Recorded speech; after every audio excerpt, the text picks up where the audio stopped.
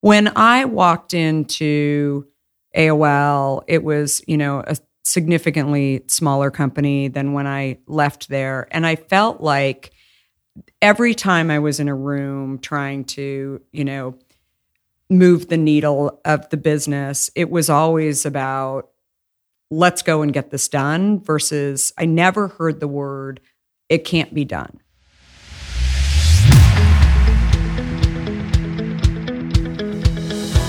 Welcome back to the Impact Entrepreneur Show. My name is Mike Flynn, and I am honored to be your host.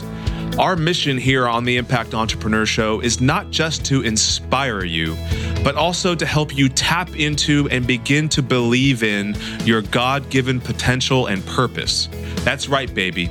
We want you to not only be inspired, but experience breakthrough.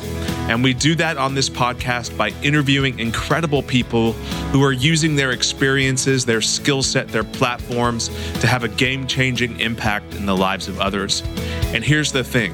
None of these folks are simply sitting back, living a life of leisure.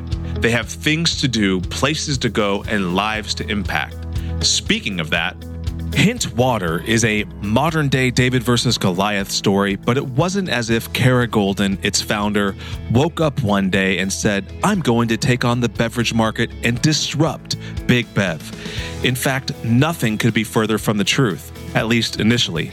You see, Kara had just concluded a career at AOL where she grew their e-commerce biz to a $1 billion enterprise.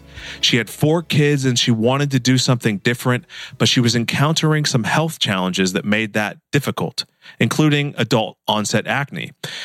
Now, after seeing several doctors and not getting any real answers, she decided to take things into her own hands and essentially hit the reset button on her nutrition, starting with her beloved Diet Coke. And I don't use that word beloved lightly. You will hear she was addicted. So she set herself on a mission to solve a problem for one person, herself. And there is a big lesson in that for each of us. You will have to listen to the rest of the episode to fill in the blanks, but today they are not far from being a $100 million company, and by the time this airs, they may already be a $100 million company. And in the meantime, Kara has earned all kinds of accolades, such as Entrepreneur of the Year in Northern California from Ernst & Young's, Forbes 40 Women to Watch, and Fortune's Most Powerful Women Entrepreneurs. You will also learn a ton in this episode about Kara that hasn't been heard before, including her industrious roots and learning how to spot opportunities to solve problems from her family. That and so much more. So bust out your pens and paper, take some notes, and brace for impact. And be sure to go get yourself some delicious, nutritious Hint Water immediately after this episode, wherever you can find it. And if you can't find it at your nearest store, you can certainly buy it direct from them. So again, bust out your pens and paper, take some notes, and brace for impact. Kara Goldin, welcome to the Impact Entrepreneur Show. Very excited to have you and hear your story and talk about risk-taking today. Awesome. Thanks. Nice to be here. So you've had quite an epic 2017. You've accomplished a lot over your life as an entrepreneur and leader, but this year you were named by Fortune as one of the most powerful entrepreneurial women. You were named by Forbes as one of the 40 women to watch. You were Ernst & Young's NorCal Entrepreneur of the Year. I mean, where does all of this drive come from? Did you grow up in an entrepreneurial kind of driven type A home? Yeah, not really, actually. It's interesting. My dad was kind of a closet entrepreneur. He worked inside of a large company, ConAgra, which is still a large company today. He was part of an acquisition. He initially worked for Armour Food Company and developed a product line that you may have heard of called Healthy Choice. So I had grown up in a house where, my dad was developing products, but inside of a large company. So his title was like product manager, and that's what he was doing. But the sort of the ethos of why he did it was my mom actually decided to go back to work after I started school full time in kindergarten. And so my dad, instead of actually learning to cook, which would have probably been a more logical, smarter thing to do, my dad decided that Stouffer TV dinners, which were the choice back then for, ready to go kind of things that you just threw in the oven, were not very edible looking or tasting. And so he decided, he worked in this large company, pitched this idea of doing healthier and better for you real food. And so he launched that. And, it's interesting because fast forward, we launched Hint. I went to him and said, how do you actually get a product in Safeway? And he really didn't have any idea, because here he was, again, an entrepreneur, like living inside of a large company, but the large company owned so much of the space so that they actually did, the heavy lifting. They owned the real estate to actually get, in this case, in the freezer case. Mm-hmm. But what I learned pretty quickly after launching Hint was that it was really, it exists in every single industry, whether it's in frozen foods or cereal or beverages, that a lot of that real estate is actually bought by these large companies. Yeah. We're going to talk about in a little while dealing with competition and stuffy old business behaviors and how to innovate.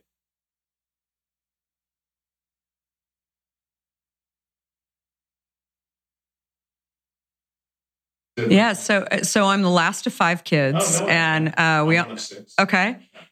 we almost had 2 separate families within our kid set, because my brother and sister are 15 and 16 years older than me, and then my parents decided to start again, and so my brother and sister are all within 3 years of each other, pretty tight. So my mom finally decided after me that she was going to stop having kids, and she was 40 at the time, and when she had me, which was old, right, at that time to be having kids, right? Exactly, yeah. And she was an art history major. Had actually never really realized it until much later. She had graduated from University of Minnesota and art history major, and which back then, I mean, it was not that usual for women to have college degrees, especially in the Midwest. So she really enjoyed art history and created some programs in the town that I grew up in Scottsdale. I guess it's a city now versus it used to be a town. And she actually took this concept that she was really passionate about, which was teaching art in the public school system. So she created this is what a Matisse looks like. This is what a Picasso looks like. And so so she loved doing that. She realized that she really couldn't make any money doing it. And then she decided after I went off to kindergarten that she would really do what she was most passionate about, which was fashion. Oh, wow. Not most passionate, I should say, also passionate about. Yeah. So fashion. So she actually went to a local department store and she said, I really want to be a buyer ultimately. And I want to, be involved in fashion. And so she went back to work full time. And so it was interesting because as a child watching my mom go and do something that she was really excited about, I mean, not only did she want to make some money, but she also wanted to do something that she really believed in and that she was excited about. And so it was an exciting time, being in a, household where, she really made a decision that, her kids were growing up and out of the house. I mean, she also, as I mentioned before, I have siblings that are significantly older, so they were off in college and doing their thing. So she really, put stakes in the ground to say, I want to go do something that I'm really passionate about as well. That's awesome. I'm sure that even though you did something completely different with your corporate career and then entrepreneurial career, like that example definitely was something that was a thread that you carried with you in your own journey. Yeah. No, definitely. And finding, it's interesting. I've been doing a lot of soul searching and thinking recently. I'm trying to put a book together at this point, and I have a brother that's 15 years older than me who's actually an attorney, not an entrepreneur. But I remember growing up with him, and he'd come home for for summers, he was at University of Arizona at law school, and he'd come home and he'd paint houses during the summer because he had this goal that he didn't want to work during the school year, and he was putting himself through law school. And so he would say to me, come with me and drive around the block and help me find the houses that really need painting. And so while I'm driving, you look out the windows and look at the ones that look kind of chipped so I can go pitch them on doing this. And so so in many ways, like I look at sort of what he was doing, it was very entrepreneurial. He didn't want to paint houses for the rest of his life, but he was doing what he needed to do in order to ultimately, be focused on law. And I think it's, that. And so really the balance between not just, my dad who was, in food. So a lot of people point to him as, oh, that was it. That's why she decided to start this. But I think there were so many people. I mean, my brother sort of being scrappy and he also used to buy old Volkswagens, and he figured out that they were pretty easy to redo. And then he'd flip them in like 30 days and, double his money back. And so he'd always talk to me about the economics of that and, your cost of goods, right? And actually being able to create a profit. And he'd always have that, like he'd think out loud to me as like a little kid. And so at a very, very young age, I was always like, interested in sort of like learning the economics of that, but then also watching my mom do something that, she wasn't just going to go take a job. She was going to take a job that she was ultimately really passionate about. It's interesting that you bring up the story about your brother, and you probably don't even realize the connection that you made there with a lot of other things that you talk about and other examples that you use in speeches that you've given with like Steve Jobs and Mark Zuckerberg and other people. Your brother and yourself, your brother was not trying to necessarily solve other people's problems. He was trying to solve a problem for himself, which was he needed to make money during the summer so he could focus full time on what he needed to get done. Totally. And we're going to talk about that and how that birthed Hint in a moment. Who among your friends or family has been the biggest influence on your entrepreneurial journey?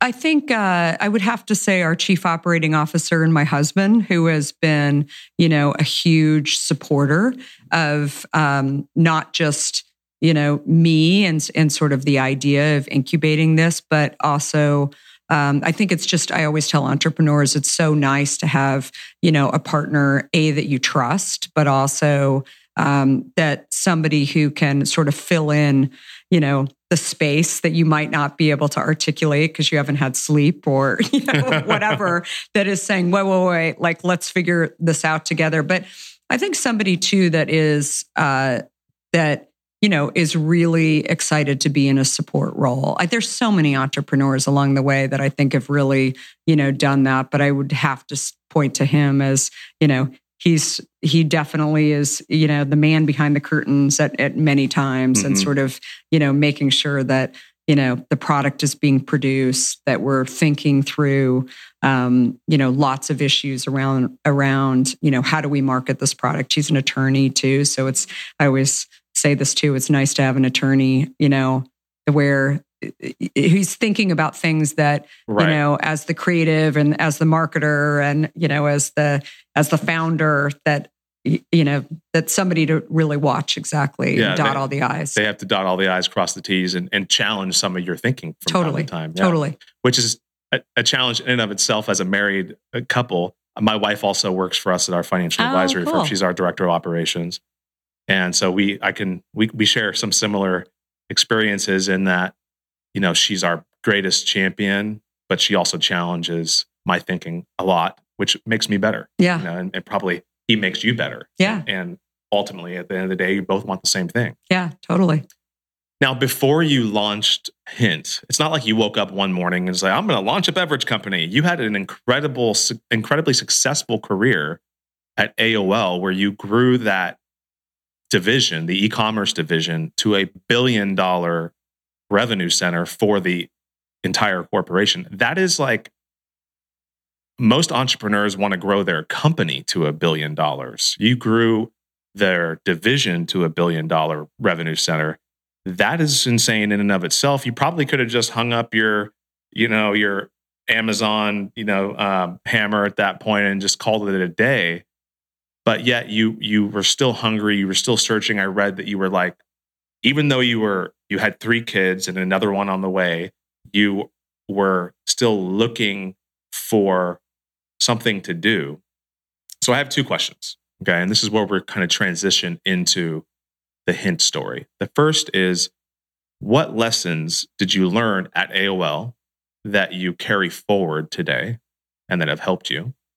And 2, then at that point, maybe tell us why you started Hint and the whole story behind how most entrepreneurs start things in their garage, and you started this amazing company in your kitchen. Yeah.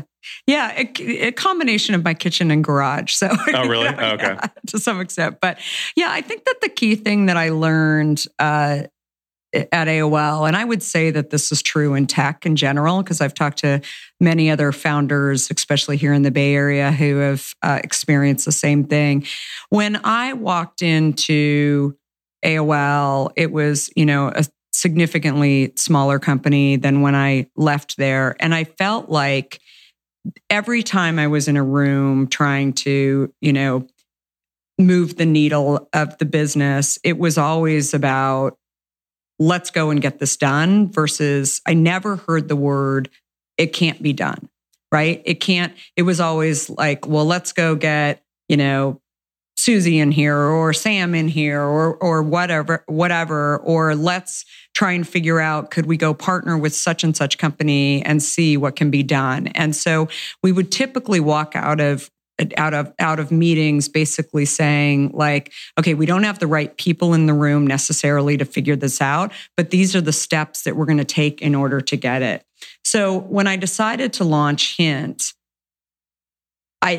I felt like I was running up against all of these people in the food and beverage industry who were saying, it can't be done, it can't be done, it can't be done. You can't create a product that is shelf stable, that is using real fruit, that doesn't have preservatives in it. It just can't be done. And so my natural instinct coming from, AOL was to ask why. Mm-hmm. And I felt like I had permission to ask why too, because I hadn't been in food and beverage. Mm-hmm. And so I actually think that actually worked to my benefit, because if I would have come from, a Coke or a Pepsi or Dr. Pepper Snapple or even a Kraft or whatever, they would have been like, okay, well, she's, done this. She's been, there for 10 years. So she should know this. Mm-hmm. And so I think that they would think that I was almost being dismissive, asking why, versus actually trying to probe for the question. Right. And so, and sort of that combined with, I was truly asking why because I didn't understand it.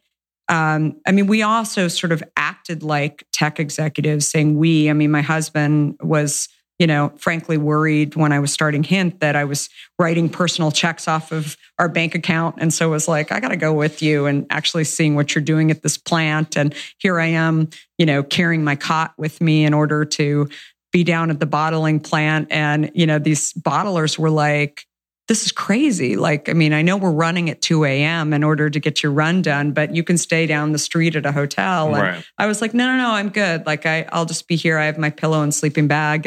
And so it was just very much, I felt like the culture mm-hmm. of CPG or mm-hmm. beverage was so different mm-hmm. than what I had grown up in tech. Mm-hmm. And so I would say that those were, sort of important lessons that, again, it's, hindsight 2020 afterwards right. that I look back on it.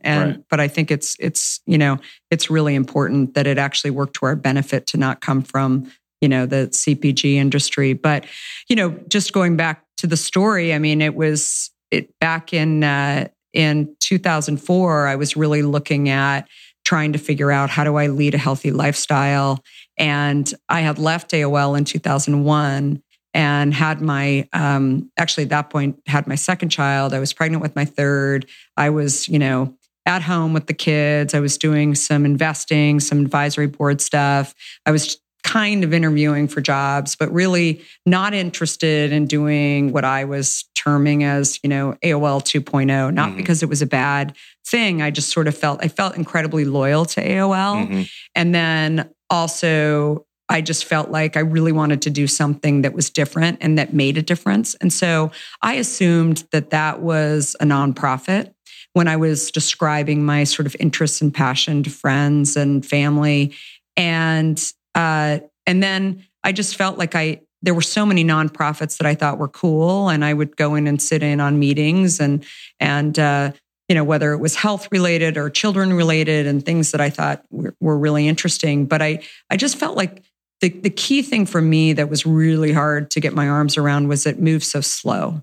And so coming from a tech industry and being a part of AOL, so early on in the history of, not just, online shopping, but the internet as a whole. I mean, we had no idea what we were doing most of the time when we were trying to build this. And it was a lot of trial and error and throwing things at the wall to see if it stuck. And so it was a super exciting time. Yeah. And so, and it was a unique time in history where, we were builders, right? And so I think to go from being a builder to going into a nonprofit that is already, baked and has a lot of, history behind it, but also legacy people that are doing things. It's just, I felt like the process wasn't necessarily what I wanted to be doing. So while I was on this path, on a parallel path, I decided, okay, I'm going to work out every day. I'm going to, eat healthy. I'm going to shop at Whole Foods and Trader Joe's and do the right thing. And then I really started realizing after seeing a doctor that, I had this problem that I wasn't really sure how to figure it out, that my metabolism had pretty much stopped. I was really tired. I had adult acne, which I had never even had as a teenager. And after I went to this doctor who said, we're going to medicate you, we'll create some changes. My first question was, instead of why, but essentially why, it's what's wrong with me? Like, what's the diagnosis? Because I had always been taught when you take medication, that's actually for a diagnosis. Right. And I couldn't get a diagnosis out of this doctor because there was no diagnosis. And then again, on a sort of third parallel path, my friend of mine that was a roommate of mine in college worked at the Center for Disease Control on the type 2 diabetes module. And she started telling me about, some of my symptoms that I had. And she said, this thing called type 2 diabetes is growing. It's like 2% of the population at that point in 2004. Today, it's almost 40% of the population has type 2 diabetes or prediabetes. And she said that it's interesting because they're really trying to figure it out. And unlike type 1 diabetes, it's showing up very differently, but it's sort of coming up in later years. Typically at that time, it wasn't really showing up as much in kids, and that they thought it was environmental in some way, whether it was induced by food or not, but they thought at that time that it was probably related to sugar consumption. And so, so she was just super interesting just because she loves me too. And like that, she felt like, the acne, the belly fat, all of these kind of things were sort of similar to what I was seeing. I wasn't, eating tons and tons of sugar. I wasn't, doing cupcakes every single day. But I definitely loved my Diet Coke, which has also had the sweetness. So anyway, I decided prior to taking any medication, I decided I'm going to actually get rid of everything that I'm putting into my body that actually I don't understand. And I'm just going to put it to the side until I do understand. And so, as tragic as it was for me to get rid of the Diet Coke, I thought I'm going to put it to the side and then see what happens. This episode is brought to you by the Lawton Marketing Group, a full-service advertising and design agency specializing in websites, social media, apps, logos, and more. Based in Oklahoma, they work with clients across the nation from small businesses to large corporations and everything in between. You can find them right now on the web at www.lawtonmg.com or call them at 580-275-2063. Connect with them now for a complimentary competitive analysis of your website. Just tell them the Impact Entrepreneur told you to call. So I remember telling my husband that I'm just going to trade out Diet Coke for plain water. And he's like, well, that's going to be really hard for you because you've been like drinking Diet Coke for a long time. I mean, you're drinking like on a, good day or however you want to view it, bad day. I mean, I was drinking, north of 10. Oh my gosh. Not wow. always in a can format. Right. I grew up in 2-liter bottle or whatever. Yeah. Well, I grew up in Arizona. I really liked, I preferred fountain versus in a can. And so we had Circle K's in Phoenix, Scottsdale area. So I'd always go or 7-Eleven or whatever. And so I'd fill up. And usually I wouldn't even drink the whole thing. I liked like the newness of it and cold and whatever. Right. But, and even when I was at AOL, I mean, I have friends who of course didn't tell me then, but told me afterwards that they wouldn't even show up in a meeting with me unless I had a Diet Coke. Like everybody was like, where's her Diet Coke? They'd be so distracted by me not having a Diet Coke because I just so much like needed it. And so I, left the Diet Coke and then really felt like crap for a couple of weeks. And then looked in the mirror one day and saw that my adult acne was gone and thought that was really interesting. And then happened to go to lunch with a friend of mine. And she was like, you look like you've lost weight. And I was like, oh God, I've gave up Diet Coke and I've just been feeling horrible. And she's like, no, you really look like you've lost weight. And so I got on the scale after lunch and I had lost over 20 pounds in like 2 weeks. And I didn't even notice it. I mean, many people will relate to this, especially if you've had kids. I mean, I stopped getting on the scale because I really frankly didn't want to know what the scale said, right? Mm-hmm. The scale had not been my friends, especially having, so many babies back to back. But I really, I was really stumped by this because the main thing that I had changed was the diet soda. And finally, sort of lived this way. 6 months later, I lost over 50 pounds. I actually went back to the doctor that I had seen in New York and said, I got to tell you, I made an appointment and went in there and said, I got to tell you, like, I've just been drinking water. And, in order to drink more water, I've been cutting up fruit and throwing it in the water because I hate the taste of water. But just giving up the diet soda allowed me to lose the weight. But now I'm like losing too much weight and I'm concerned like maybe I'm sick or like maybe like there's something wrong. And he was like, so how much of the medication are you taking? And I'm like, oh no, I never filled the prescription. And he's like, oh, well, you should probably leave then. And I thought, I'm so excited, but I'm also a little concerned. And that's the conversation that I want to have with you. And you're upset that I didn't take the medication. And at that point, I really realized that, and I think it's changed over, the last 12 years to some extent. It's gotten better. But, our medical community today is set up in such a way. And again, it's gotten slightly better, but especially back then where it was like, if you're sick, come to the doctor and we'll give you medication. Right. And and that's what doctors do. It wasn't about preventative medicine at all.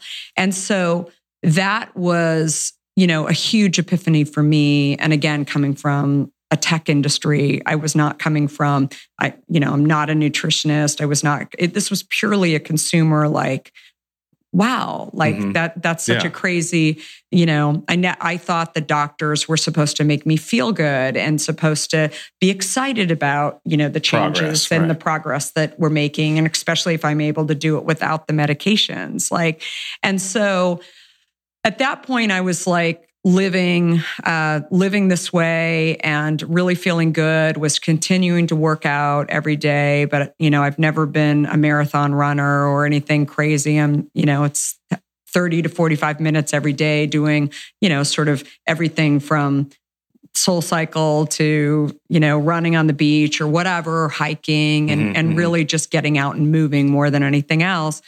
And I went to my local Whole Foods, was shopping one day, and there was a guy stocking the shelves. And I said to him, hey, I'm looking for a product that just has a little bit of fruit in it, that is still water, that if I want to go in and grab a sandwich, I can grab it off the shelf. Do you know of anything like that? And he pointed to a product called vitamin water. And I knew about vitamin water, but I was never a vitamin water consumer. I was really a Diet Coke consumer. And so I quickly, turned the product around and looked at the label and saw that it had just as many ingredients as the Diet Coke that I had been drinking. And I didn't want to go back to that. And then I also noticed at that time that it had almost as much sugar as a regular Coke. Mm-hmm. And I really didn't want to go in that direction. And so I said to the guy at Whole Foods, I'm like, this is really crazy. Like, it has a lot of ingredients in it, but the sugar content is so high. And that's really ironic because it's calling itself water. And it's not really water at all. And vitamins. Yeah.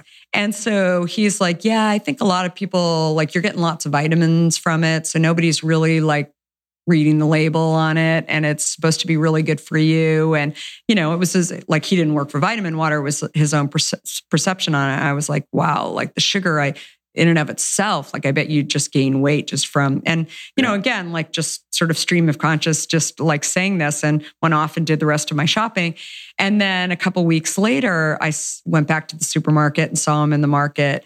And he said, I was talking to my buddy who's gained all this weight, and he's a big vitamin water drinker. And I was telling him about my conversation with you. And he said, tell her definitely that there's, that I just realized that this product is not really, as clean as it may, sound to the consumer. And I think it's really interesting what she's saying, that, water should actually at most have, some flavor to it, like hint, right, but it shouldn't have the rest of this crap in it. So he joked around with me and said, you should just develop this product. And I said, haha, whatever. And then I went home and started thinking about it. Like, maybe that is maybe that's my calling. I mean, maybe I can actually help people to enjoy water again. And maybe I could actually, change a lot of things, whether it's, weight gain or type 2 diabetes or whatever. I just thought it was such a cool thing that I was like almost gifted to be able to be seeing, this problem. Did you see it all like at the same time, like all of these different niches that you could help heal or impact, or did you just start boiling the fruit and then all of these things started to like? No, I think I really thought about it top level when I, was writing the business plan. I thought, if you could actually get people to drink water again, which they had moved away from once we started, launching these flavored waters and vitamin waters and sodas, then you could actually change health in America and the world. That's what I thought about when I launched it. And so, but I also thought, if you started simple by, just doing it with water, you could actually do it in a lot of other categories and really come back to the basics, right? Of really, where I thought that many products should be in order for people to be healthier. So that's when I, went home and I had been slicing up fruit and throwing, them in a pitcher and putting it in the refrigerator. And I don't know if you've ever done that, but it gets sort of, I called it smeggy looking, like it was just, after a while, the pulp would get weird and the water would get cloudy. So I thought I have to go through a lot of fruit in order to do that, on a weekly basis. And so I thought, if you could actually boil the fruit down and actually take the oils and extracts out of the fruit, then maybe you could actually not have to deal with the pulp and the rest of the product that is also that what I thought was causing the problem. And again, I had way too much time on my hands. I mean, I had little kids, but my brain was just thinking about, You're a problem solver. Yeah. And so I started throwing these fruits on the stove and seeing if I could actually, extract what I wanted out of there. I had a little medicine dropper that I was taking and I was putting in the water. And then, again, I'd go out with my friends and I'd be like, here, try this. And they're like, oh my God, that tastes so good. What is it? And I'm like, this is raspberry pomegranate. And they're like, wait a minute, like, how do you get it in there? And I said, it's like 2 to 3 drops and we're putting it in the bottle. And so I had the concept, but then, I didn't know. First of all, I knew that I couldn't long-term continue doing this in my kitchen. Right. And then I said to my husband, I really want to, launch this company, and I've done some research on it, and I've got to buy some bottles and caps. And I found this bottler. It's called Co-Packer in Chicago that we're going to go out. And now that's a funny story because I read that. Yeah. And you had done all of this stuff. Research. And it's not clear in the articles that I've read how much he knew about what you were actually doing. He didn't. Yeah. and so you delivered 2 very important pieces of news at the same time. Yeah.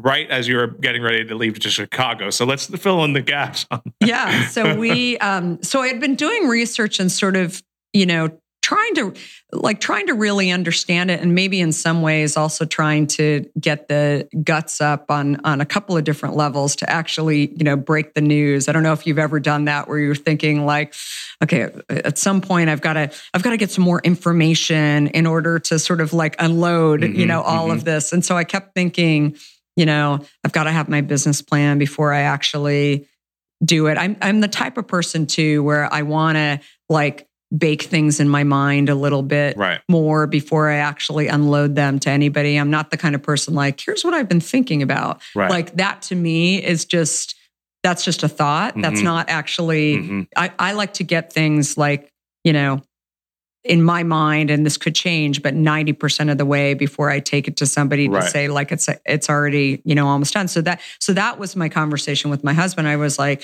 okay, listen, I'm going to take $50,000 out of our bank account and I'm going to buy the bottles and the caps, and the company's called Wawa. And there's, and he was like, what? Like, where are you going with this? And I'm like, well, yeah, no, it's, I've been drinking like, fruit in water. And I went to Whole Foods and I talked to this guy, and, and he's like, what? Well, like, what are you talking about? And he seemed really upset. And he's like, Wawa, that's a terrible idea, and blah, blah, blah. I mean, he's going on and on about, sort of poking holes in this whole thing. And then I figured, well, he's already upset. And so I was like, okay, so I got one more thing, like, before you like say anything else, I mean, there's no better time than just to tell you that I'm pregnant with our 4th child. And he is like, oh my God. And he walked out of the room. And I wasn't even sure if he was going to come back, actually. Yeah. I mean, he was just like, that was the maddest I've ever seen him. Like he was like, on so many levels, I can't even believe that you're telling me, like, you're a tech executive who's being heavily recruited, and you're going to go start a beverage company, and you're going to call it Wawa. And he was like, why Wawa? And I'm like, okay, so when we get our kids to drink like something else, like we're trying to get them to drink water, we call it Wawa. And he's like, who's we? And I'm like, like me and my friends, like, when you're getting the kids to like give them a sippy cup and you call it Wawa. And he's like, no, most people don't do that. Like it's like it's a weird thing that you're doing. And I was like, okay, whatever. And he's like, whatever. And he's like, okay, look, you earned your own money. I think this is a really bad idea, but I'm not really gonna like argue with you about it because you seem like you're really passionate about it. So I want to come with you to the bottling plant and, see what's going on. And then this name thing, this Wawa thing, like super bad idea. Talk to me about, where you're like, how would you describe this product to people and sort of like, tell me a little bit more about where you're going with this. And so I kept talking and then finally said, I kept saying the word hint. And then he sort of, like I saw his head sort of move, and then I was like, wait a minute, hint.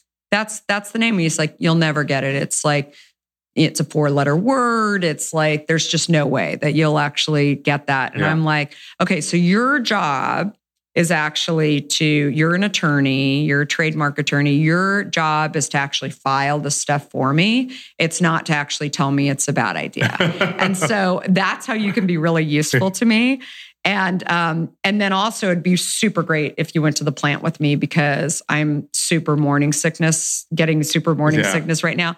And so he's like, okay, great. And I remember like when the bottles were rolling off of the line, and he came to me and he said, okay, I get it now. Like, you've never worked in a physical, like, goods company, right? So you're like, this is super cool. Like, you can show all your friends. Like, this is almost as good as having a baby. Yeah. Like he was like, I totally get it. It's really exciting. I love the idea. There's a lot of things to figure out.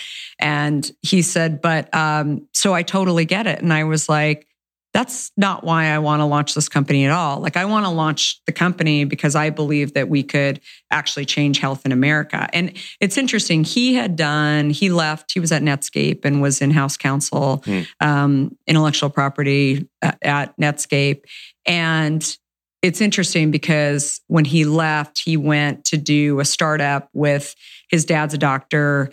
And this guy who's a friend of his dad's had started this really, really cool company that was doing patient interviews and helping to get better diagnostics for consumers. So you filled out a form that said, everything about you, and you gave it to your local doctor after experts from all over the world had read your answers to questions. And so you were immediately giving your local doctor information on, possible Crohn's disease, Parkinson's disease, type 2 diabetes, people who were really studying these diseases, which is, the biggest problem for like a consumer today is that they go to their local doctor just to figure out what's wrong with them. And the doctor just doesn't know that much about, the different interests, right? And so it was, ultimately they ended up selling the company off to the Bosch Foundation. There were lots of things that were, coming up, like HEPA laws were all, being created at that point. Yeah. And so what he saw was that in order to actually do this company, he'd have to really, there were just lots of above and beyond investment. There were just lots of things that needed to get done. And it was just hard. It was really hard. And so his fascination with Hint was like, he's like, this is so simple. Like, it actually might work. Like, here you are giving the consumer a less than $2 product, and you could actually change their health. What we were doing at our company was saying, fill out this form, go to the doctor, like go and get some other tests. There's like lots of steps involved. And then the average consumer may give up right before those steps. With you're like, here, just drink this. And they're not going to drink twice as much in a day, right? They're going to give up something. So let's say that they give up the sodas, regular diet. They give up these things that, are not so great for them, and swap it out for this. Like, they're going to see some kind of change, whether it's weight loss or better skin or whatever, just by doing that one simple change. So he was really, really interested. And we got back to San Francisco and waited actually for our next production run. And basically it was being shipped out to us, and there were some delays. And then we got it actually the morning. I was having a planned C-section at 2 p.m. And I woke up that morning and had lots of energy. And the nanny's there. I think my mother-in-law was there as well to sort of like watch the kids. And I said to my husband, you know what I'd really love to do? We have these cases. I'd love to go over to Whole Foods. And the guy had promised me that he would give it a try in Whole Foods. So let's go over there and see if we can drop some cases. He's like, you are crazy. Like, we've got to be over at the hospital. And I'm like, it's going to take no more than an hour. Like, just come on, let's just go. Let's go. And so we go over to Whole Foods on California and Franklin, and go and grab the guy, and I said, "Hey, do you remember me?" And he was like, "You were not this pregnant." And I said, "I know, I'm like super pregnant. We've been really busy creating this product, and it's called Hint. And I'm going to give you 10 cases, to put up on the shelf." And he was like, "Well, I just meant you should do it." But he was sort of backtracking on his promise, or what my perceived take on sort of what he was promising was that he was going to put it on the shelf. And, my husband's kind of like 2 feet behind me, just thinking like, oh my God, like God only knows like what this guy actually said to her or not. And I'm like, come on, I'm like delivering a baby at 2 this afternoon. You should really do it. And so I didn't really know when we left Whole Foods whether or not he was actually going to put him on the shelf.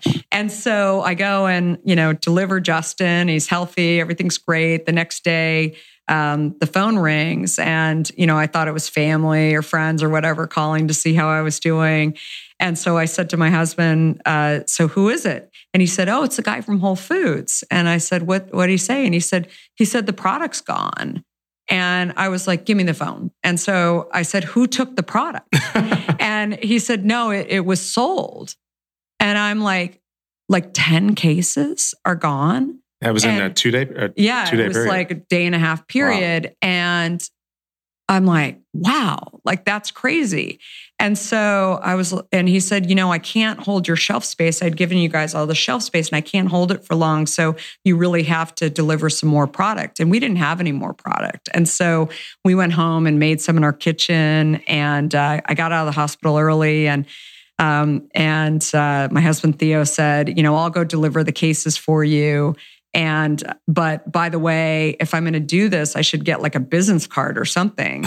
And I was like, "Okay, like get a business card." And he was like, "Well, what should my title be?" And I'm like, "I don't know, like Chief Operating Officer. I don't know what it should be. I don't really care what it is." And so he was like, "Okay, so I'm going to get Chief Operating Officer of Hint." And it was like a joke. I mean, we were, off to the races, and there were so many things that we hadn't figured out. I mean, above and beyond sort of the distribution side of this business. I mean, I tell entrepreneurs all the time that it's, we didn't understand shelf life. We didn't really understand what we were doing. I mean, it was like, which was, super scary, but also really energizing too, because I felt like I finally found it, at AOL. I had been a vice president at AOL and had, grown pretty quickly in that organization. And I felt like here was an opportunity for me to not be the one in the room that knew it all, right? Like it was just a,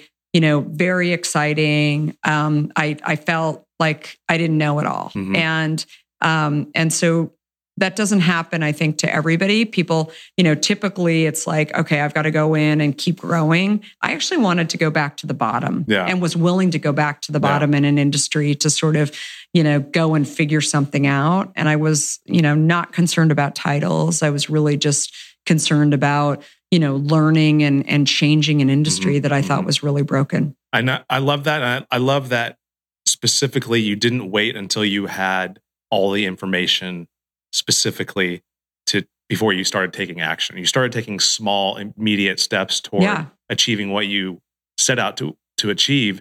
I think that's one of the number one things that holds people who could potentially be entrepreneurs and who could potentially launch great companies, that prevents them from actually taking action, is they're waiting until they have all of the information to get to a point where they're going to be comfortable to take that next step. And I think that's a huge mistake, which transitions into kind of what I want to talk about with risk-taking in the next few minutes before we have to let you go. What's the number one mistake that entrepreneurs make when it comes to approaching risk or thinking about risk? I think it's partly based on what you're saying too, that it's a, I think if you've worked in a large company, there's this thinking that risk is bad, right? Like risk is, especially if you worked in a large public company, that, you can't take risk. You have to minimize risk, right? And so I think for especially people who have grown up in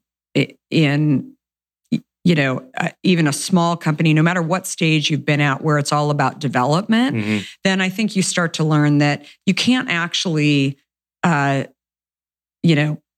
the ball out of the ballpark unless you do take some risks too. So I think it's really figuring out, along the way, what is the best way to, approach that so that you get smaller gains along the way. But, to your point about launching to that, sometimes people just think that, they can't do anything until it's perfect. I always say to people that look, for us, for a consumer product that people are drinking, like our biggest issue was, we didn't want people to die. Right? I mean, that was the thing. And we wanted it to taste great. So we were sure we would have never launched a product that was going to, make someone sick or kill somebody, right? Like that was like the really key thing that we wanted to make sure that wasn't, happening. But I think, you learn so much by just hearing the consumer feedback on a product, whether it's they're buying the product or I'm not a big believer in focus groups either, because I think that focus groups, everybody seems to, I used to do focus groups all the time at AOL. It's everybody shows up and they sort of know why they're there. And you kind of hear what you want to hear along the way. So I think if you have an opportunity, even a small way, to get it out there and let the consumer pay for the product and try the product, then that's the biggest way to really learn. And I guarantee that if you have delayed in order to have the perfect product, once the consumer actually gives you their feedback and what they're willing to pay money for, then you're going to change your product anyway. One of the things that's really cool, and you talked about at the beginning, is changing the paradigm and not necessarily being stuck by the way things are currently being done. And the example that you use is that these big conglomerates buy all the shelf space. And that can be a major inhibitor of success for a small company is you got this 800-pound gorilla taking up all of the real estate, and could stop a lot of companies that are not innovative in their tracks before they even get off the ground. And one of the things that I think, coming from your tech background, enabled you to think differently about that scenario and that environment. And you took a huge risk in launching direct to a consumer. And so how did you approach that strategy by changing the way you thought about the process? And how can entrepreneurs use that as an example to look at the industry that they're in and maybe think differently about it? So I think there's many lessons learned in there. I think that I remember meeting a guy that a friend introduced me to even before we launched Hint. And I was he had launched the first organic whole wheat flour company. And I thought, okay, it's food. He's in Whole Foods. I'm going to go and meet with him and grab coffee. Anyway, Josh Dorff said to me, when you launch your company, I was like, what are like the biggest lessons that you've learned? And he was like, what I've learned is, and again, he's not in the beverage industry, he's in the flour industry, but it's really all the same thing. He was like, what you'll learn is it's pick and shovel work. And I was like, pick and shovel work? Like, what do you mean? What do you mean by pick and shovel work? And he was like you'll get it on the shelf at Whole Foods or Safeway. And then you'll think, okay, I did it and it's good. And then you'll move on. And then you'll get kicked off of the shelf, that you thought that you had that was rock solid. And so it's this constant moving thing where you're like chipping away and then you've got to backtrack. You go forward 2 steps, you go back 1, like any way that you want to think about it. But you got to just keep going and you got to just keep chipping away at the rock. And sometimes you got to move over to the other side of the rock and start chipping on that and keep doing that kind of stuff throughout the process. And I'll never forget that. Like that was like huge advice for me in sort of thinking about this. And so we continued to do that. I mean, initially we launched in Whole Foods, as I mentioned, and we launched on the East Coast as well. My husband had this theory, being a New Yorker, that, it's one thing if it's working in the Bay Area and San Francisco, but if it's not working on the East Coast, we'd like to learn that now because if you really want an Uber brand, right, that's going to be able to scale, you want to know that it's going to work on both coasts, right? And fail fast, kind of find out if this is going to fail, if it's not going to work in New York. That was the theory. So we did that. And then we went into sort of the next big move. We went into tech offices purely by accident. We had some friends that were early at Google. They told us that they were like going to have free food and drink and massages and all this other stuff at Google. And we should talk to the food service guy that was running this at Google. And so we dropped off some samples of Hint. And then, first they ordered 2 cases and then 10 cases. And, today we do millions with Google. Wow. And so that was really, kind of a different channel. So there's specialty, and then there was corporate food service. And then we started getting into this big behemoth of grocery that, was really, we thought that's the granddaddy of all granddaddies. And what we realized was, I'll never forget the first meeting with our buyer that we went to. And they were explaining that, we were explaining Hint and saying that it's a unsweetened flavored water. And so the buyer showed me a planogram that they had that basically laid out where everybody would be on the shelf. And so there was soda and there was diet soda and there was a category called enhanced waters, which all had sweeteners in them. And then there were the teas and the plain waters. And so they said, so where do you fit? And I was like, well, none of them.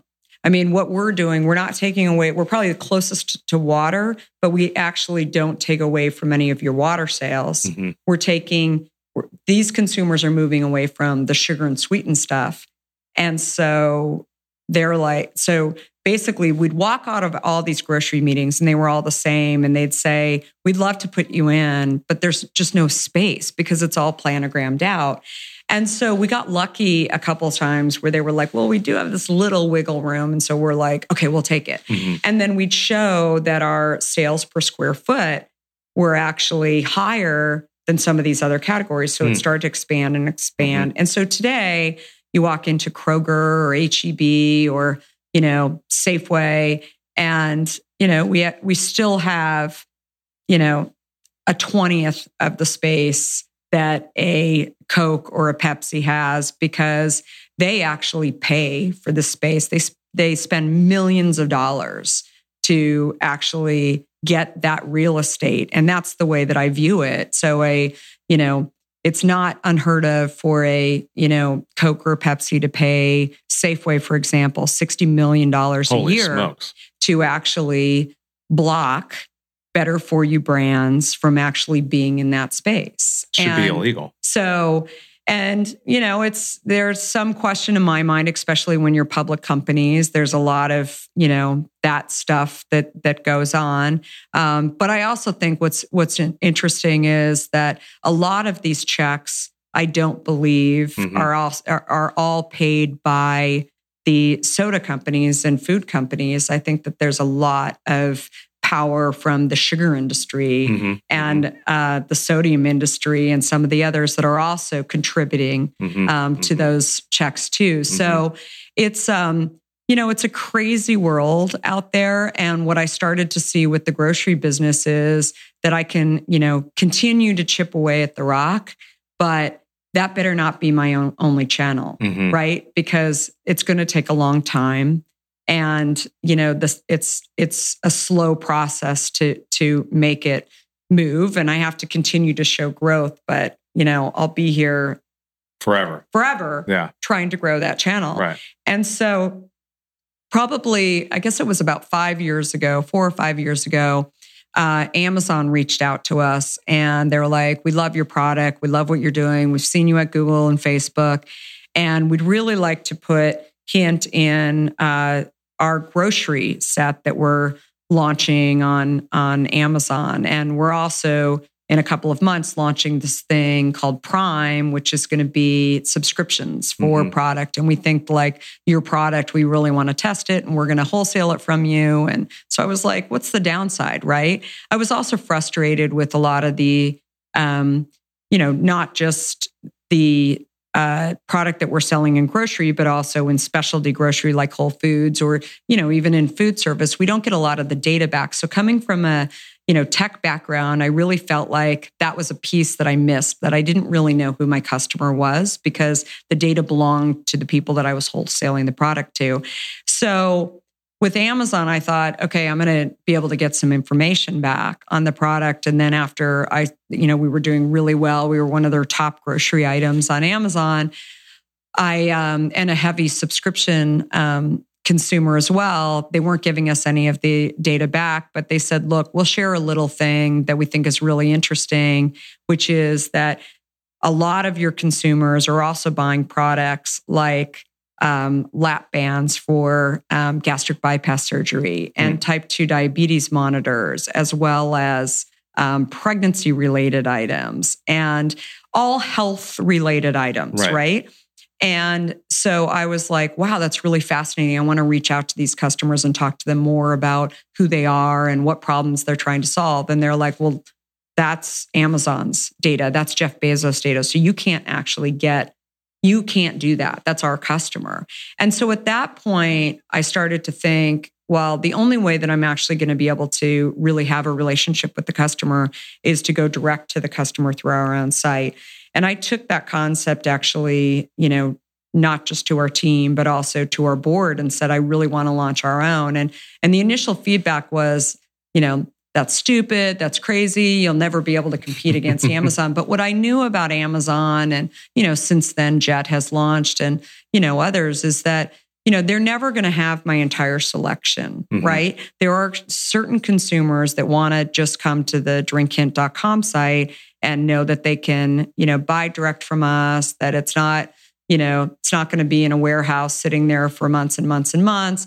And they can also get our newest, latest, and greatest things. And so going back to sort of my scrappy nature, my husband and I just decided, let's just go build a little website and see, what can be done. We were, continuing to grow the business, but really thought like, this is an opportunity for us to really get to know our customer. And sort of fast forward almost 3 years now, it's 40% of our overall business. Wow. And so what it's really allowed us to do is pivot towards, if it allows us options. So if a, large retailer in Florida, for example, says to us, we're not going to give you as much shelf space, or you're not going to be in, or maybe they don't tell us that, a Pepsi, for example, is giving them a large real estate check to sort of own more. And so our space is going to be taken entirely or taken down in some way. Then we now have the ability to go in and target by zip code those customers in those areas to say that we're here and just buy direct through us. Yeah. And so it really is, it's giving us options, which is is what I say to entrepreneurs all the time, that it's, I have a lot of natural food entrepreneurs who come to me and talk to me about their product. And, they're all excited that they're in Whole Foods. Yeah. And I'm like, look, it's pick and shovel work. Going back to what Josh Dorff said to me, it's like, it's very dangerous. Like your next goal should be to figure out, how do I get out of relying on what that buyer at Whole Foods says, right? And instead figure out what other channels can I go into in order to make this business that I can turn based on what decisions I'm hearing that I might not like, and crank it up in certain areas in order to take over and ultimately take over the relationship with the customer. So and then we this year actually. Going back about the time that we were launching the website, I had a scare with pre-cancer on my nose. Oh, wow. And I grew up in Arizona, had way too much sun, and started, after getting the spot removed on my nose, started looking at different sunscreens and trying to figure them out. And I had always just put sunscreen on, just assumed that it was better. And then the spot grew back. And so I started looking at ingredients and really starting first parabens, but then, which has been taken out of many sunscreen products. But then I looked at this chemical called oxybenzone and quickly did some research on oxybenzone and saw that when it was approved by the FDA in 1976 for use in the US in sunscreen, that the Center for Disease Control was actually saying that it may actually enhance precancer cell growth. And so I thought, we have some of the largest skin cancer in the world, in the US, and oxybenzone is not approved in many countries outside of the US. And so I thought, can I develop a product that doesn't have oxybenzone, and not only from an ingredient standpoint, also develop a product that people actually want to wear? Because I know for myself, I've never really enjoyed wearing sunscreen. Right. I wear it because I think I'm supposed to do that so I don't get a sunburn. But also, when some of my worst vacations have been with my kids trying to put sunscreen on them and massive fights, they're running away from me. So we took our fruit essences from our water to actually scent the product. And is that launching? So we launched it in January of this year. Okay. And a small way, we got FDA approval after 2.5 years, which apparently is fast. Wow. I think we may be the first sunscreen that's actually using real fruit to actually scent the product. So what's interesting is most consumers, and again, small test in San Francisco and some doctor's offices. We're in Four Seasons, a few of their properties as well. But most consumers are actually buying 2 bottles because they can't figure out which scent they want. So we have it in grapefruit, pear, and pineapple. And so we're really doing what we've done in the beverage industry, which is helping people to, read labels, get healthier.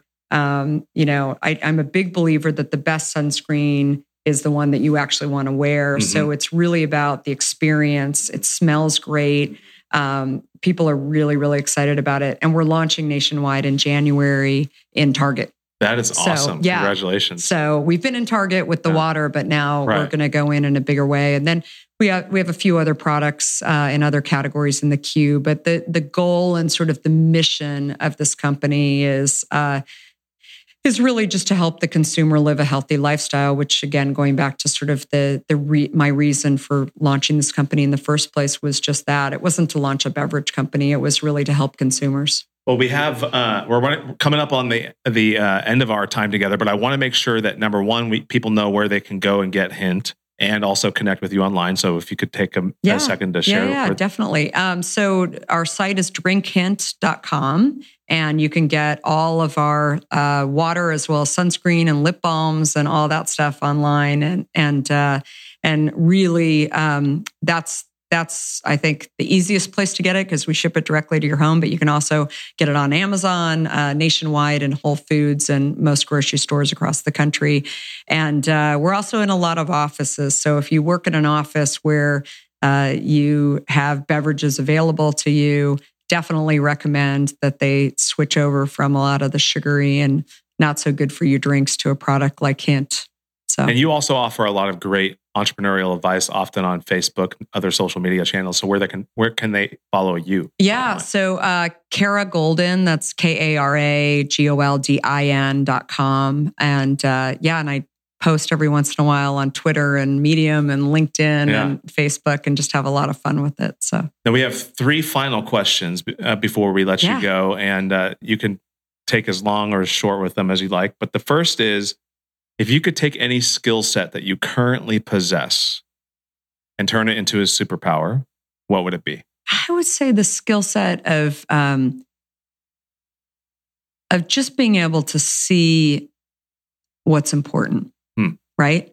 And I think it is a skill. I think it's a gift, but it's a skill that would be super cool. It's seeing ahead of where the typical consumer actually sees. So I think I do have a gift for that. I love it. What are 3 lies that we tell ourselves that prevent us from realizing our full potential? So 3 lies, I'd say the first one is that we should get people to do well, in the case of Hint, I thought that I didn't have experience in the beverage industry, and therefore I kept saying that I couldn't do it, that I wasn't smart enough, that I didn't have the capacity to go do this. And, as I always tell people, it's like, that was actually probably a benefit to me because there were a lot of things I was able to do. I'd say, I think gut is also something too, that it's something that I think is underrated. That like going with your gut, your intuition. Going with your gut, that I think a lot of people, second guess themselves a lot, just based on whether, it's their read on people or their read on, products. It's just, I think that's something that is definitely something that people should trust a little bit more in. And a third one, I don't know if I have. I think those are two. Those are two doozies. Yeah, those are good ones. The last question is a big one, and it's the title of a book that Clay Christensen wrote. He was a Harvard business professor, and it's How Will You Measure Your Life? I think family first, and being a good role model for my kids. And then I think also just being a disruptor and changing an industry that I think is even more clearly broken than I ever thought and many consumers thought 12 years ago. So that's what I'm excited to be able to do. And then I think also just tagging on to that, I think by doing what I've done, hopefully other disruptors, entrepreneurs, innovators will go and do stuff that actually, makes a difference in their vision, right? For what they see as problems. Awesome. Kara Goldin, thank you so much for joining us on the Impact Entrepreneur Show, for the insightful conversation, for sharing your story, talking about risk, and talking about the impact that you are seeking to have in the world above and beyond what you do here at Hint. Awesome. Well, thanks for having me. Absolutely. Super fun. Yes. Thank you to this week's guest, and thank you for listening. If you missed any of the key points and highlights from my conversation, we've got you covered over at theimpactentrepreneur.net/podcast for show notes to each and every episode. And while you are there, check out Flynn Wealth Strategies and Insurance Solutions. You can do that by visiting flynnwealthstrategies.com. The Lawton Marketing Group and the Podcast Masters, we could not do this show without them and with all of their support. Now, until next time, go make an impact.